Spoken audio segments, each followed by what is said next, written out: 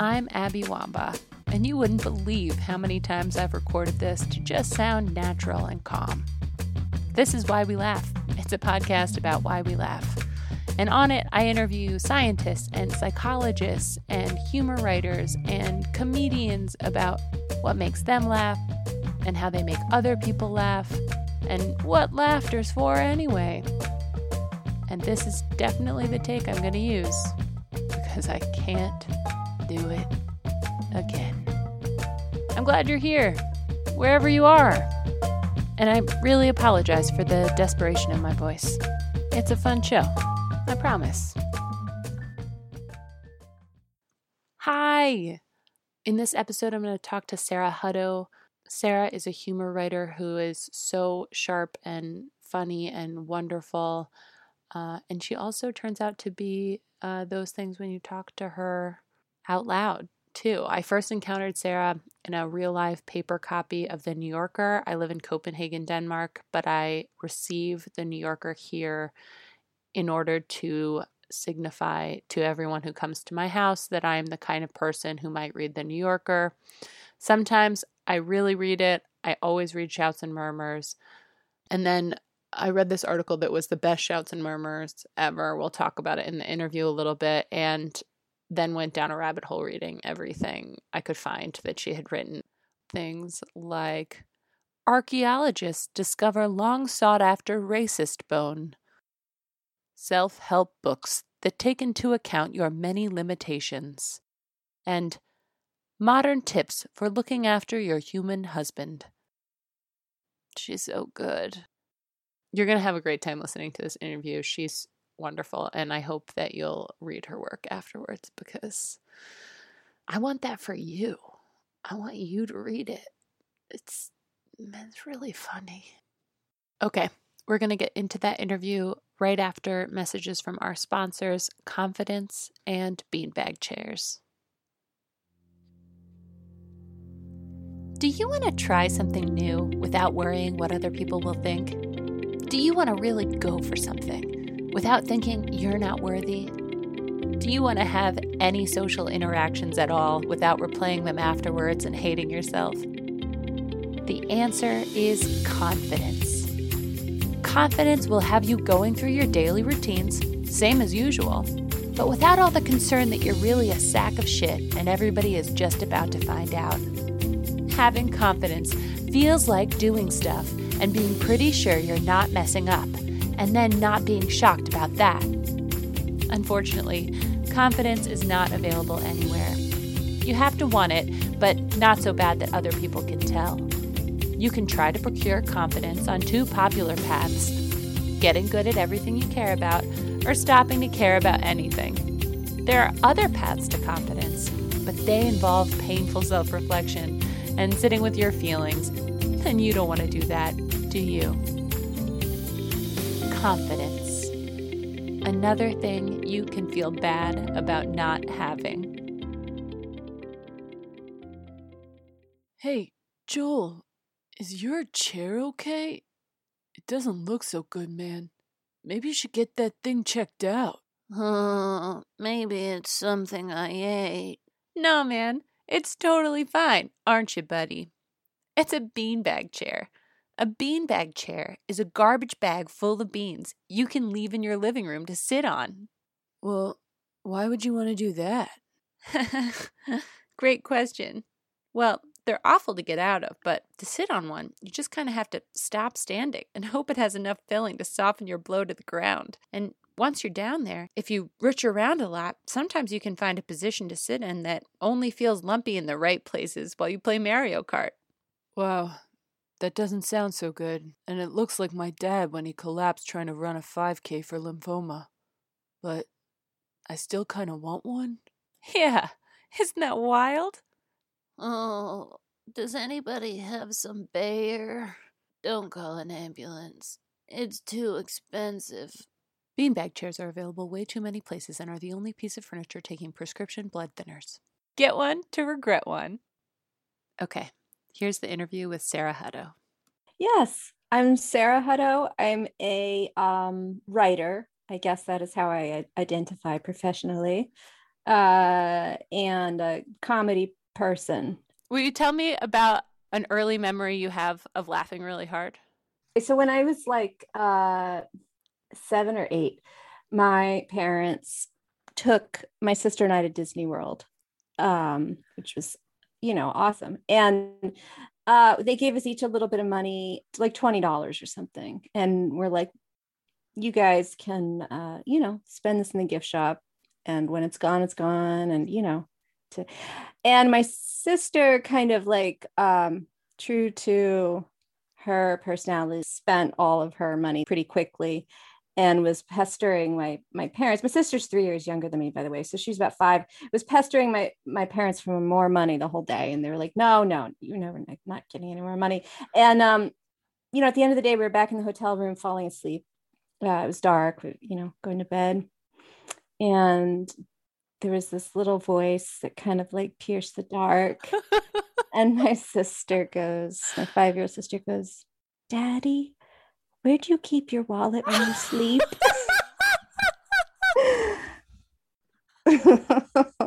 So that's like an early, and he laughed. Everyone laughed. So ridiculous. I think she was hoping to get one by him and was disappointed when he just said, go to bed. Let's stop asking me for money. Go to sleep now. I love that she was like gonna go back to the gift shop in the middle of the night. Yeah, right. Go get sleeping pills. She's like, listen. Yeah. I got some stuff down there. I need that Daisy Duck pin, Daddy. Where? I need an autograph book. Yeah. I'm gonna fill it up.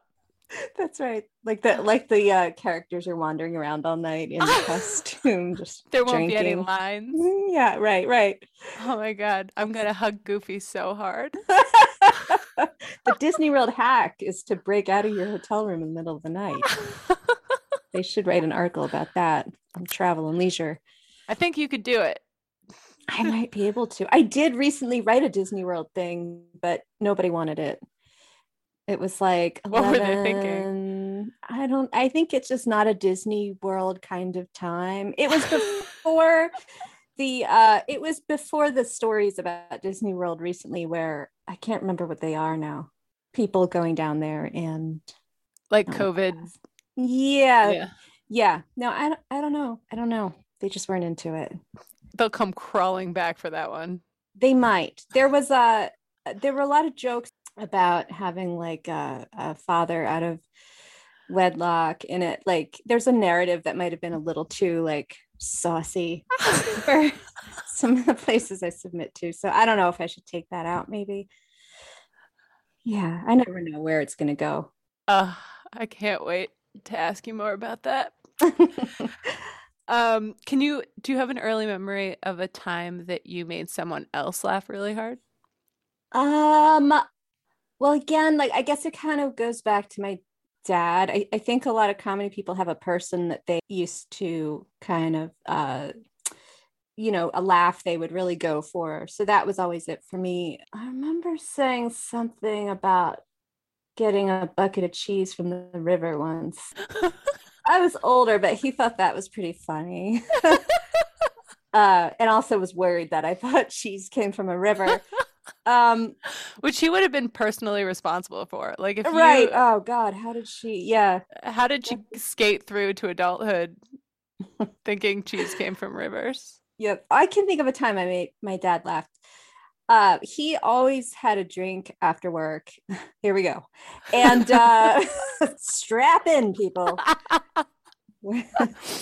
And one day I was kind of like fascinated by that. I think it was like a cognac or something, in the glass. And I think one day I asked him if I could make his drink for him. And he's like, okay, there's the bottle, he's like, don't drink any, but put some in the glass. And I poured him like a glass, like up to the rim of like a tall glass of whiskey. And he laughed pretty hard about that and told me it was enough alcohol to kill a horse.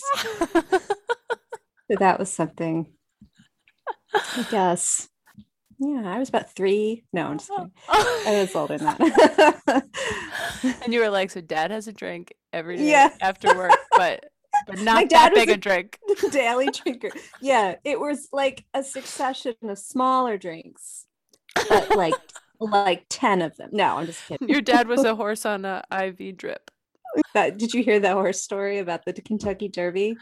No. One of the horses someone's been juicing the horses. They've been giving them and performance enhancing drugs. So these horses have been failing their drug tests. So there's been a lot of comedy fodder about the horses. Yeah, I know. I missed it. Yeah. I've been waiting for these Disney World saucy unwed father stories. Yeah. You're not getting the full American spectrum of news. No, I'm just scanning the headlines. You're missing out. Yeah. You're just reading about like Israel, but you're missing out on the Disney World and the horses. No, if the Disney World came up, I would be all over it. But Yep. When did you realize you were funny? Well, I realized I was inappropriate from a really young age. And that happened earlier, and it took longer for me to connect that to being funny, and also like time and place. Like, don't say that thing with these people when you're in the church, or like don't do that when someone just got hurt really bad. Maybe you don't make a joke right now, and that took, but I think finding that there was a place to land that stuff that was appropriate made me feel better. And I was like, oh, okay, I think I need to like squeeze in right there, and then I can kind of say whatever I want within reason. So when was that? It was later on, I think. Yeah. It didn't occur to me to like actually do it with any concerted effort or intention until I was like in my 30s, I Oh, think. wow. Okay. Mid 30s. I liked funny things and funny people, and comedy was always my genre, but I just felt like I was just a bystander, really. Huh. And I knew I could be kind of funny, but it just was like, okay, so I say some funny things, and yeah. But then later it was like, oh, I could write them down, because I don't know how to write stuff down. So I could combine those two qualities and then make them into a thing. I'm really glad that you figured that out. I'm going to say this because I already told you, but now people are going to listen to this. 10 people are going to listen to this. I want them to know. I want you 10 people to know that I reached out to Sarah because my partner brought me an article that she had not an article, a piece in the New Yorker. What do we call those? Pieces? A piece, yeah. In Shouts and Murmurs in the New Yorker. And it was things that are different in Europe. He brought it to me like he was my cat, and it was a mouse that he had killed for me. And I just like, we read it out loud together, and we like laughed. It was so fun. We live in Denmark. I'm American. We moved here from New York, and it was just like, it's so funny, and it was just like right in our sweet spot of experience. So I'm a big fan. And then I read a bunch of stuff you wrote and loved all of it. So it's amazing to me to hear that you just started writing comedy in your 30s. Like when I asked you when did you realize you were funny, and I really thought like 12 when you said later. But that was still in the inappropriate phase? Yeah, and I did things. I wrote obsessively as a early teen, but I wrote just really scary poetry. I just had books of like, things that when I look back, I'm just like, oh my God, like what? How did I even live through being that person? I don't know. But I also sometimes I'd make little comics, or I would do something funny that I thought was so funny. I remember one year I sent out a Christmas card. I had it printed up, and it was it was just a satirization of a Christmas song, which I can't even, I must say, can you see? Oh, Silent Night, I think. And I was just, the whole card was just taking shots at Christmas, basically. And yeah, I thought it was really great, but I think so, maybe, I don't know if everyone was into it, but it's little things would come out, but then it didn't occur to me to like sit down and intentionally write a piece of writing. Because then when I started doing that, I was like, oh, there's a lot more there. You can, if you have the right topic, you can expand quite a bit. Can you talk about what it was like when you figured that out? You told me a story about the first piece that you started working on. Yeah. I started writing, I had a baby. I'd had a second baby on purpose.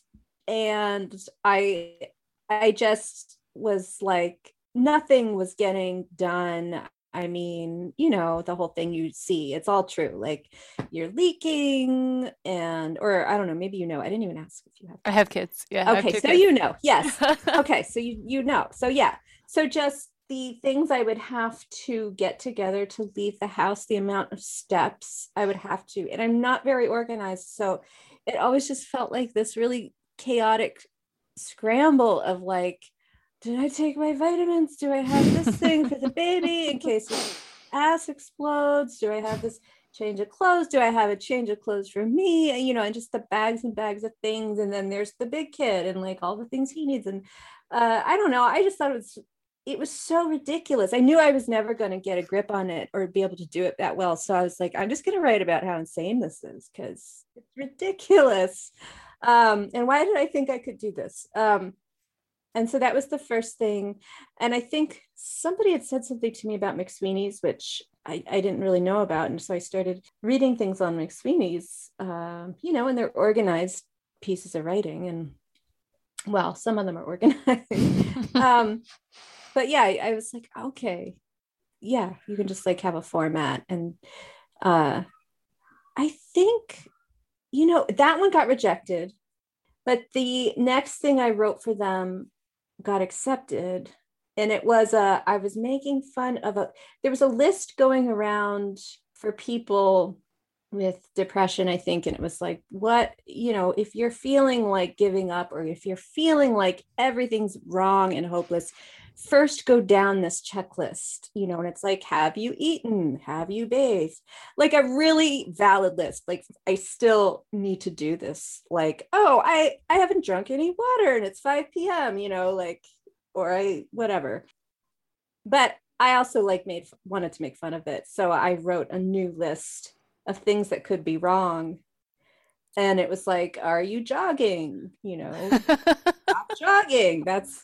You're going to feel bad. I can't remember the rest of it, but there were other things on there and that one got accepted. Cool. And so I was like, okay, I'm definitely going to keep doing this.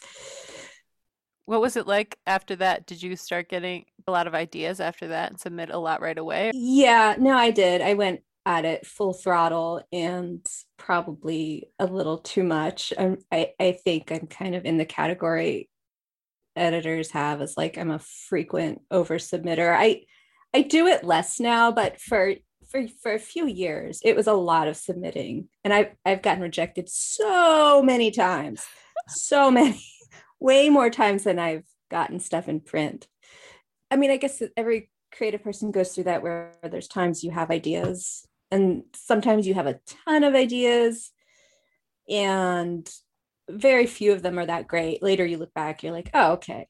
But then sometimes there's no ideas. I don't know. There's like a whole attitude thing with it and a mood thing.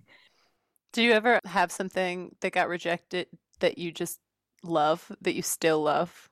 Yeah, sure. My Disney World piece. No, we're all really upset about that one. Yeah, definitely. Things just cannot be the right fit or not the right timing. My first piece ever accepted by the New Yorker was a rejection from McSweeney's. That the editor was like, whoa, it's not really doing it for me. Yeah, and I don't think I'm the only person that's happened to.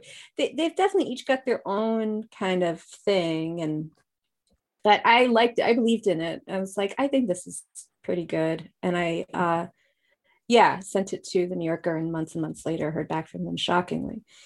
And then vice versa. I've had the New Yorker turn things down that McSweeney's has taken. I've gotten things into Washington Post that other people have turned down, and I've spent a lot of time like stalking editors and trying to find out who to email to, and emailing editors that don't even run humor. I mean, I've done all of that, just be like trying to find a little avenue. I don't do this as much anymore, unless now that I'm kind of trying to do something a little bigger, I try to put my energy into that, but it's daunting, I guess. So what are you doing now? Okay, so a short story for one, which I have a bunch of short stories that are not, you will never see, luckily. And it's just something I'm trying to get the hang of, and it's not really in my wheelhouse. It's a totally different type of writing that requires a different kind of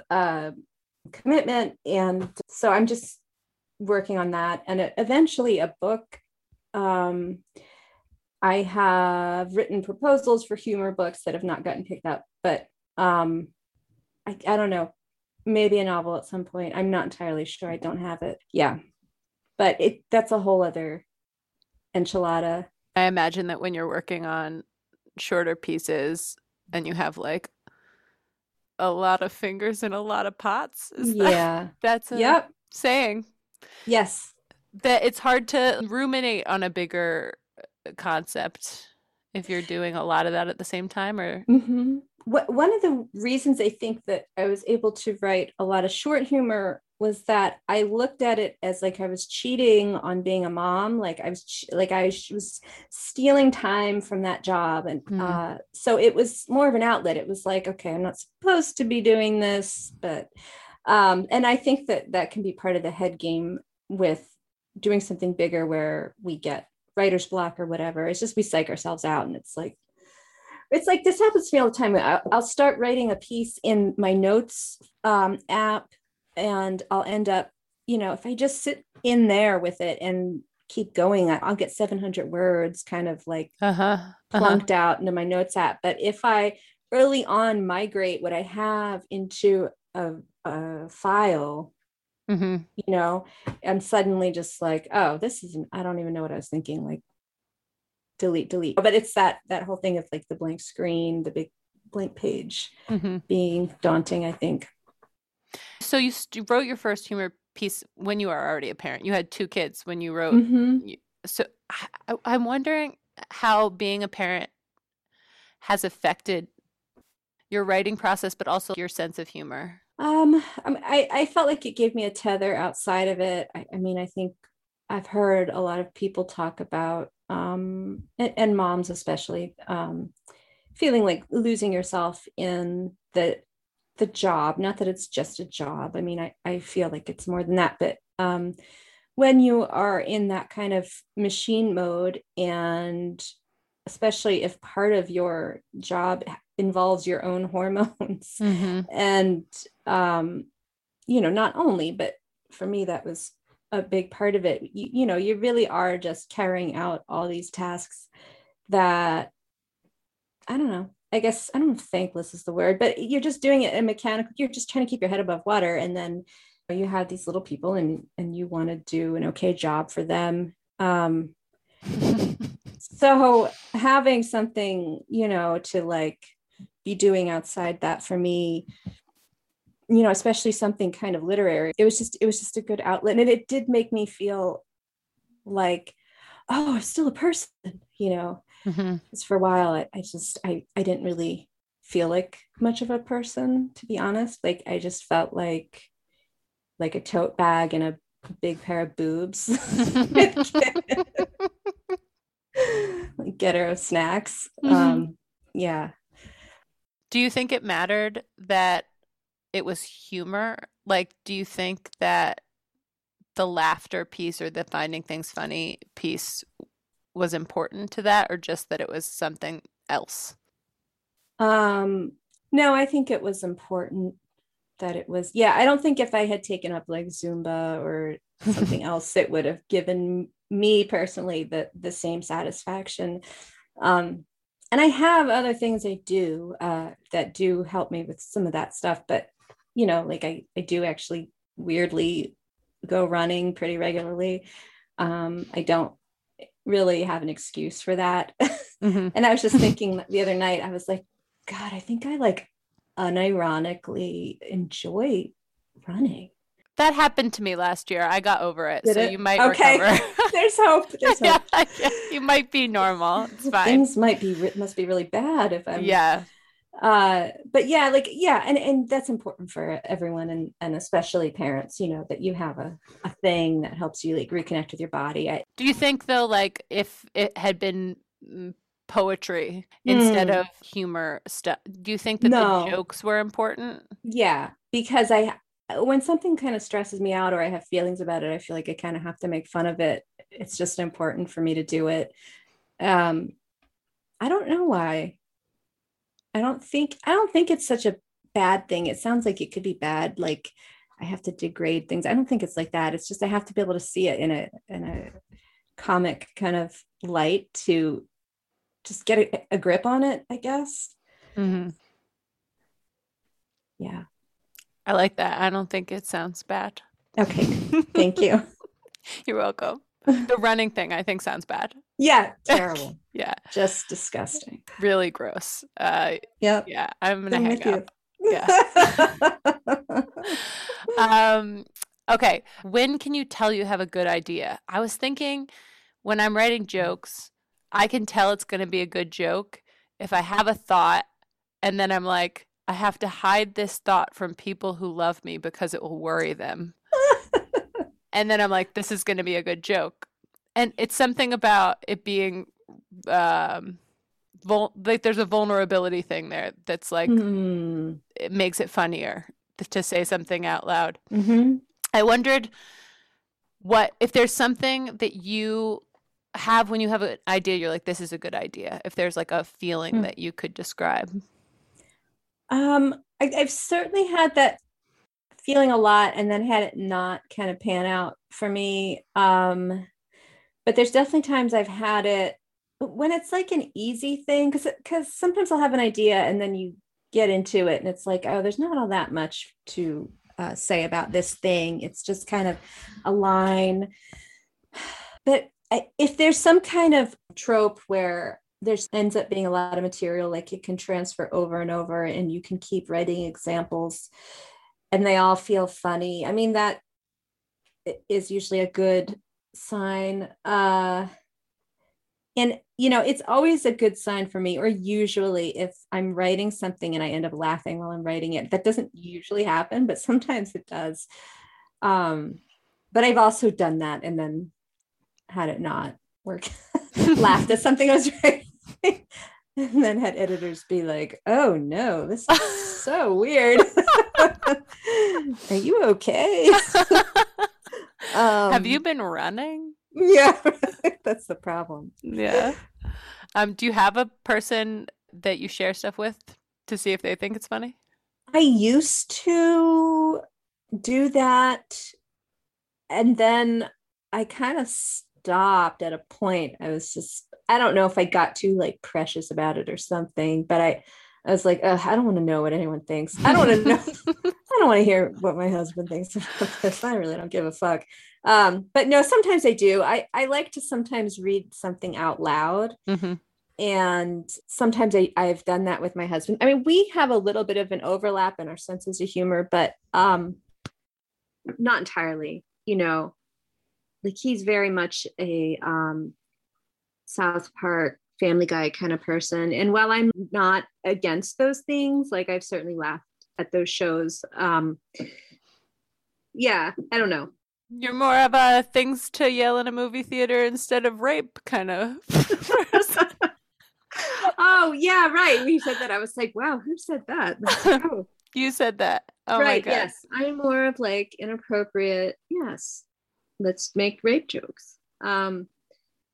Yeah. I would clarify for the 10 listeners, they're like anti-rape jokes. They're very funny. They include the word rape. I'm not pro-rape. I just wanted to Sarah Hutto is not say pro-rape. I'm not for it. I think it's bad.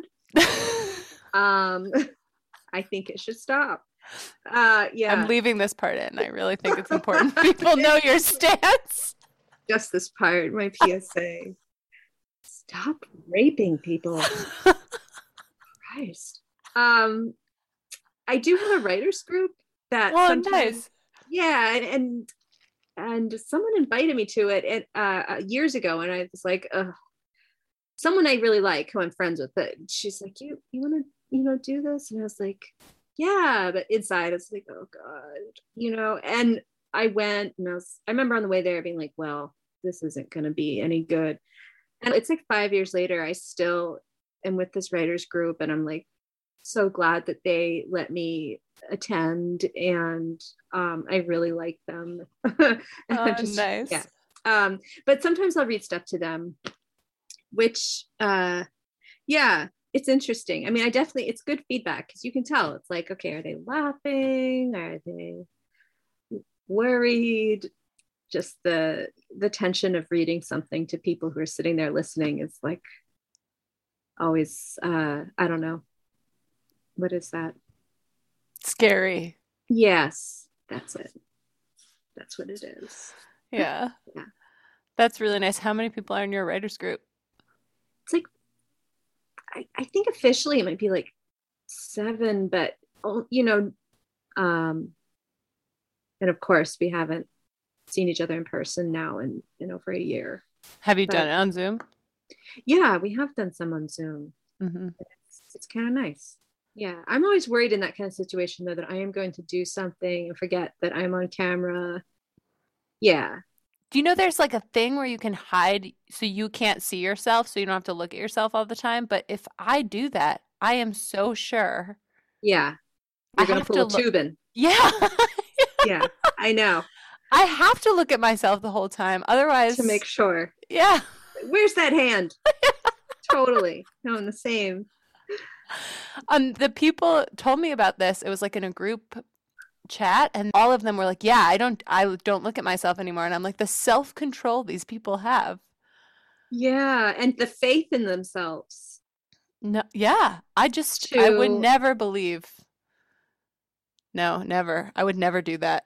No. I would run before I would do that. Yeah. Sarah? Why do we laugh?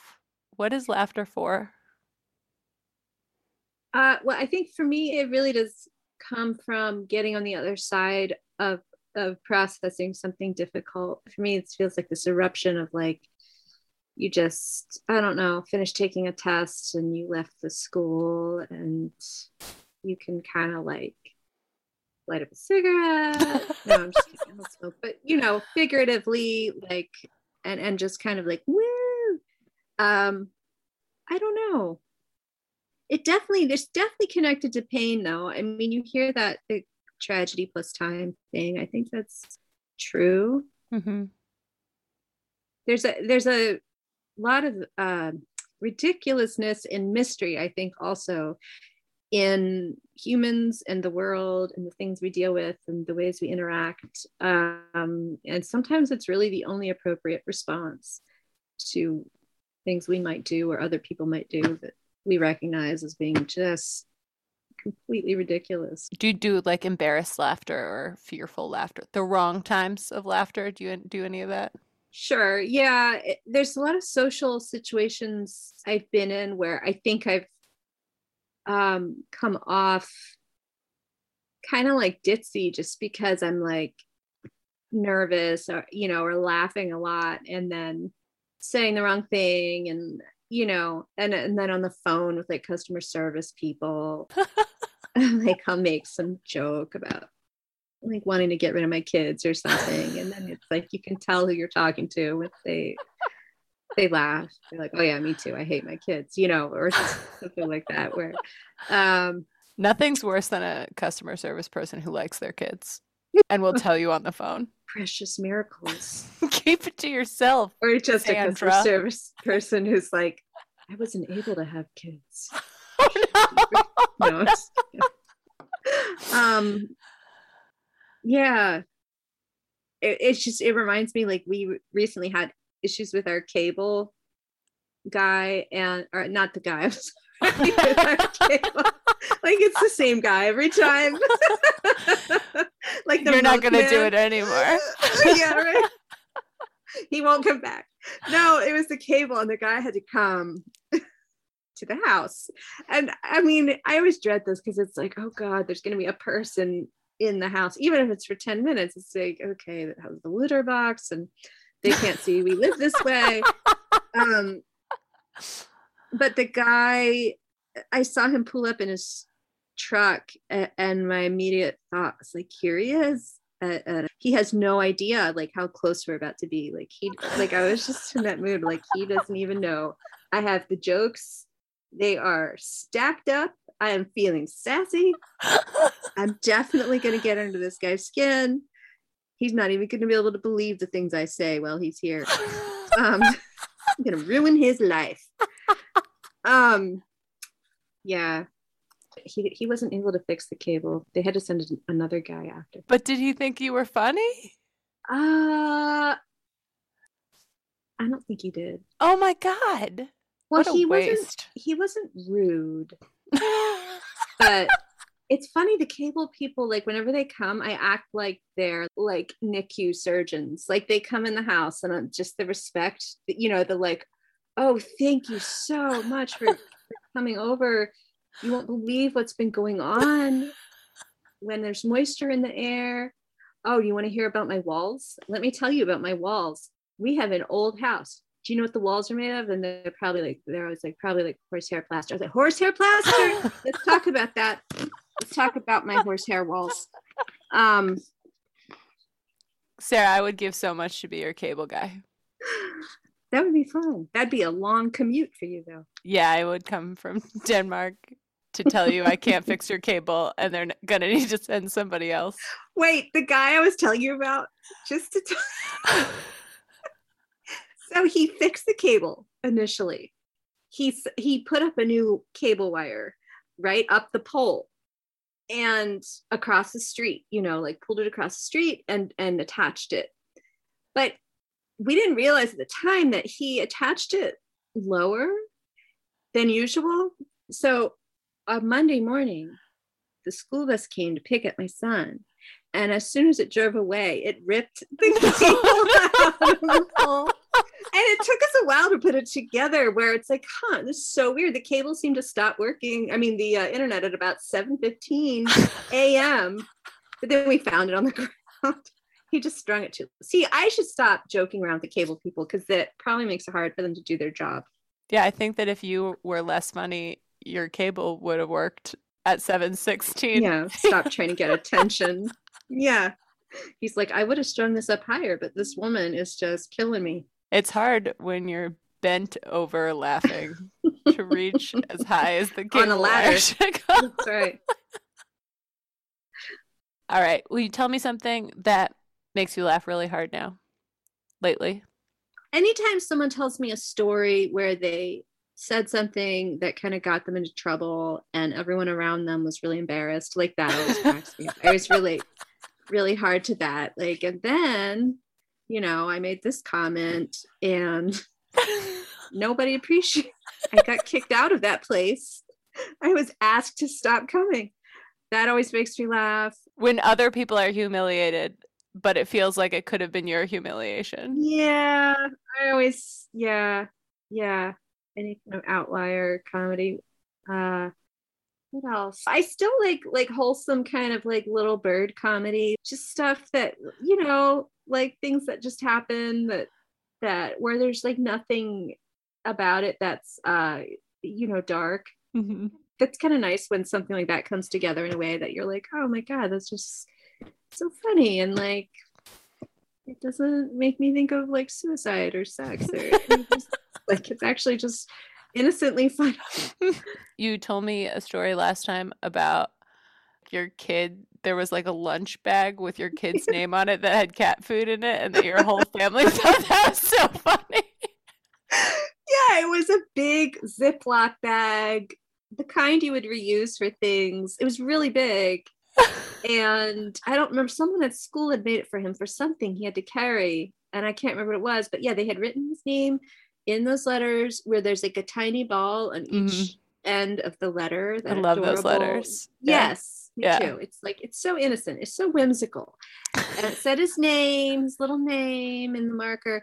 And that bag ended up getting upcycled to excess cat food bag for the dry cat food. So for a long time, anytime we were getting out cat food, we would have to get out this plastic bag with the little letters on it that said Ronan. It was just full of dry cat food, and everyone in the kitchen would laugh. It was like, oh, we got to get Ronan's cat food bag. I don't know, so stupid, but that stuff does feel so good, though. It does. When we can all agree that cat food bags with children's names on them are hilarious. It's nice to have little inside jokes in a family. Yeah. Like that's only kind of been happening for us. It's increased over the past couple of years, but that's like a really nice thing about, I think, having a family. Just those things that's like, they're not funny to anyone else. Yeah. Yeah. I really like that too. Thank you. Well, maybe we're related. Oh, that would be great. Then we could be in a family and have inside jokes. We already do. We have like the cable guy. Yeah. We have like running. How we're worried about you about running. You do an intervention. Yep. Mm-hmm. I've always kind of wanted to kind of run. I don't know. I've gone through like little running, stints. And a long time ago, I remember once, it's before my husband and I were married, I was like, I think I'm going to go for a run. And basically, this is going to make my husband sound horrible, but he's not. He's really nice. But he basically kind of like talked me out of it. Like, he was like, okay. He was like, you really want to go do that? And it told me he wasn't trying to like keep me down or anything. He was just like a therapist helps you find your truth. Like, he was just bringing me around to like, okay, so you're gonna what? You're gonna go run. You'll get tired. You'll be tired. I feel like your husband lives in my head. And you'll come home and you'll be tired. You're right. I don't think I do want to go running. Like, just watch TV with me. Really feel like I don't need your husband. I can accomplish that myself.